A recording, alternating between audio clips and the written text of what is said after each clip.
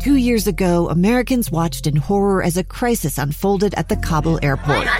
There's desperation and anguish. More than 80,000 Afghans have since arrived in America, but this story is still unfolding. I'm Andrea Martin. In my new podcast, Stranger Becomes Neighbor, we'll find out what happens to these new arrivals in our communities. Who would help our newest neighbors? Follow us at kslpodcast.com, Apple Podcasts, or anywhere else you listen. Welcome to the program, Live Mike, episode 20. I'm Lee Lonsberry. This is an exciting day, an interesting day. There will be an announcement on the program here this morning. We, over the past number of weeks, have spoken to a number of candidates running for governor of this great state. We had John Huntsman in studio last week. We've spoken to Spencer Cox and Thomas Wright and Greg Hughes, Jeff Birmingham, Amy Winder Newton. We've even spoken to Zachary Moses running as a Democrat. And for a long time, there has been speculation as to who else may find themselves in the midst of this race, who else might deem themselves qualified to be the governor of this great state. And in full disclosure, one of those names is Rob Bishop. And what I need to disclose is that for much of the last 5 years, I've been an employee of Rob Bishop, working as a congressional aide out in Washington, D.C. That was until KSL called and said, "Hey, Lee, you want to give talk radio another shot?" And so I hopped on a plane and came out this way, and here's where we are today. In studio right now is Congressman Rob Bishop joining us. How are you, sir? It's great to be here with you, even though you abandoned me. But did I abandon you, or did you push me away? Well, that's between us, but all right. No, we're very proud of what you've done. You have a great program here. Well, I've enjoyed it as I've listened to it. Thank you. All 20 episodes of it. That's right. Today is the 20th. You're kicking off the 20th. I'm grateful to you. Listen, you have had a decision to make over the past little while. You, last year, made it known that you would not be seeking re-election to the 1st District in Congress, representing Utah's 1st District. That's northern and eastern Utah. And that is when speculation began as to what your political future may be. And so with that, I'm going to step away and let you announce whatever you have to announce, sir. Well, I appreciate that, and it seems like it's been a unique year when I argue within myself on what I actually am going to do when I grow up. There are 2 factors I think I would bring to a race for governor that nobody else has. First one is I'm old, which means, like, I was 26 when I got the nomination for my first term in the state legislature. I have known every governor and worked with every governor since Scott Matheson. So I've seen all sorts of strengths and weaknesses as they've gone through. Mike Leavitt's first term, I was Speaker of the House, and we tried very hard to try and work together to coordinate what we were doing to make sure that we were not at cross purposes and doing the best for the citizens of Utah. I enjoyed that. Even Norm Bangerter gave me my political philosophy. He was still Speaker of the House at the time, and I was a young legislator. But we were going out to vote on an issue, and people were whining, like, what will the media think of it if we go out there and do this? And finally, in frustration, he just stood up and said, if you just go out and do the right thing, everything else will take care of itself. And if they don't like what we do and vote us out of office, next January, I'll feel sad about halfway to St. George.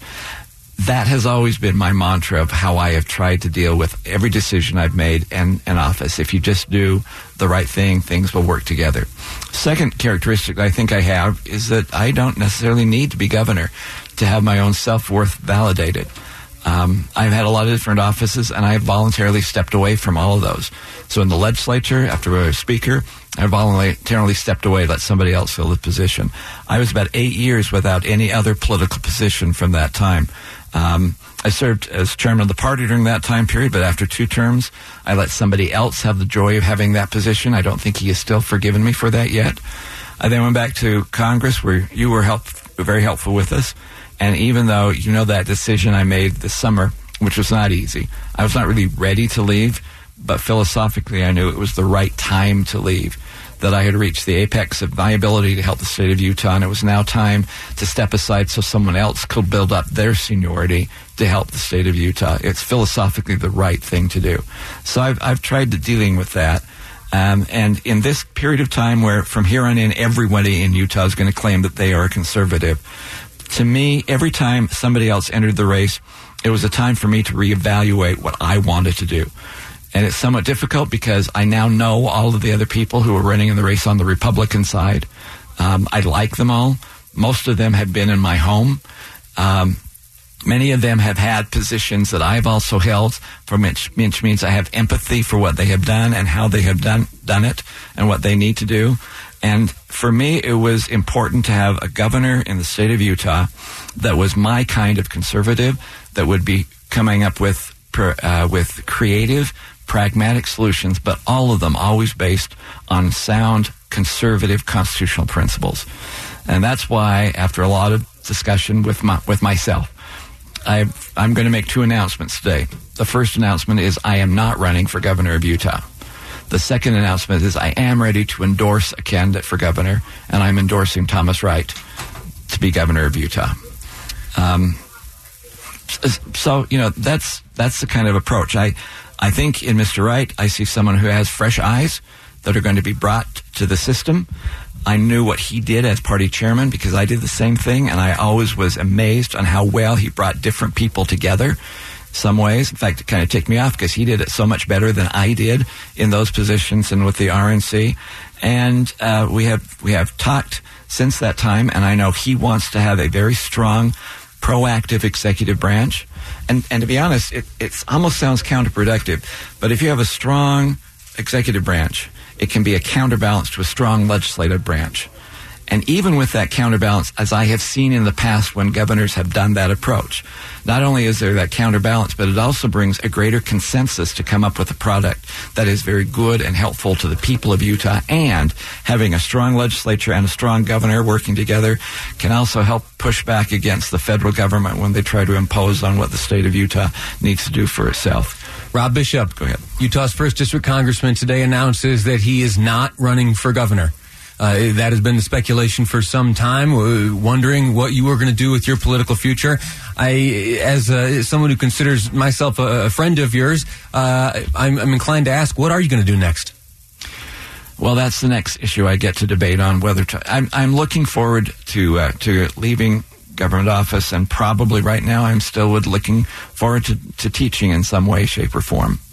Let me ask you, while I do have you here, you have been very outspoken on the two paths towards primary, and you have for a long time spoken out against those who would seek signatures or go the signature route. Thomas Wright is taking the signature route. How are you able to reconcile that? Most people are taking the signature route simply because the game has changed and the political process has changed, and not for the better. And that's one of the things I do like about Thomas Wright. He said the other day when he was in a forum that one of the things he wants to do is fix our election system, which is broken right now.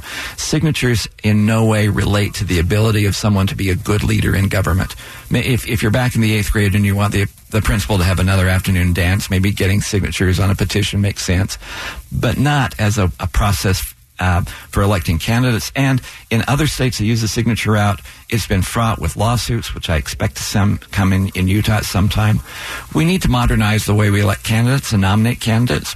Signatures is not the way that's going to make it more productive, and it does make it much more costly. So you eliminate people who would be good people in government, but they simply can't afford to be part of the process. It narrows down the scope of who actually can become a candidate. So it's wrong to do. And somebody needs to have the ability of understanding the process to go in there and fix the system of elections.